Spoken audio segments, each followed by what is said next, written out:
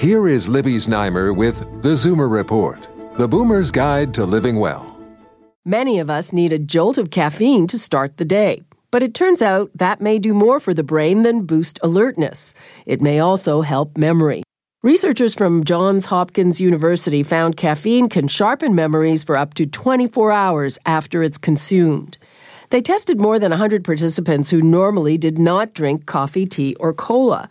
The subjects were asked to look at everyday images on a computer screen, and 5 minutes later, half were given 200 milligrams of caffeine, about the amount in a strong cup of coffee. The other half received a placebo.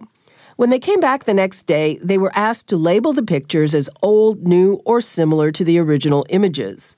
People who had taken the caffeine were better at distinguishing the similar pictures from the original ones, and those who had received the placebo were more likely to make mistakes.